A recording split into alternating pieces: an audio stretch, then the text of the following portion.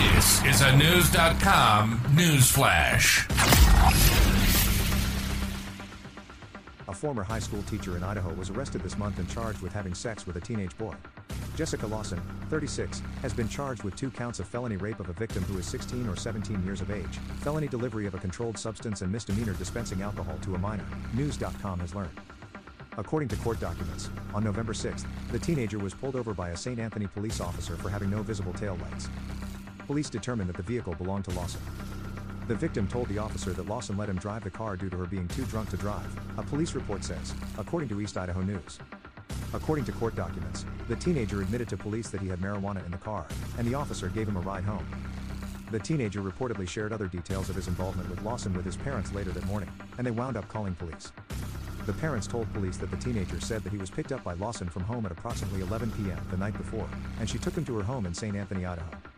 According to police, the boy told his parents that Lawson got drunk and he got high before they had sex. Court documents state that Lawson later called the teen's mother and admitted to picking him up from their house. She allegedly said she gave him alcohol but denied giving him marijuana. According to court documents, Lawson also allegedly said that nothing else had taken place that night. Lawson was arrested and taken to Madison County Jail, where Fremont County inmates are kept. Lawson was being held on $250,000 bond, according to Keefe TV. Lawson, who was ordered to have no contact with the teenager, faces up to life in prison if convicted. No further court hearings have been scheduled for Lawson. East Idaho News reported that Lawson was a teacher at South Fremont High School from 2021 to 2023. However, her status with the school is unclear as she was no longer listed on its website.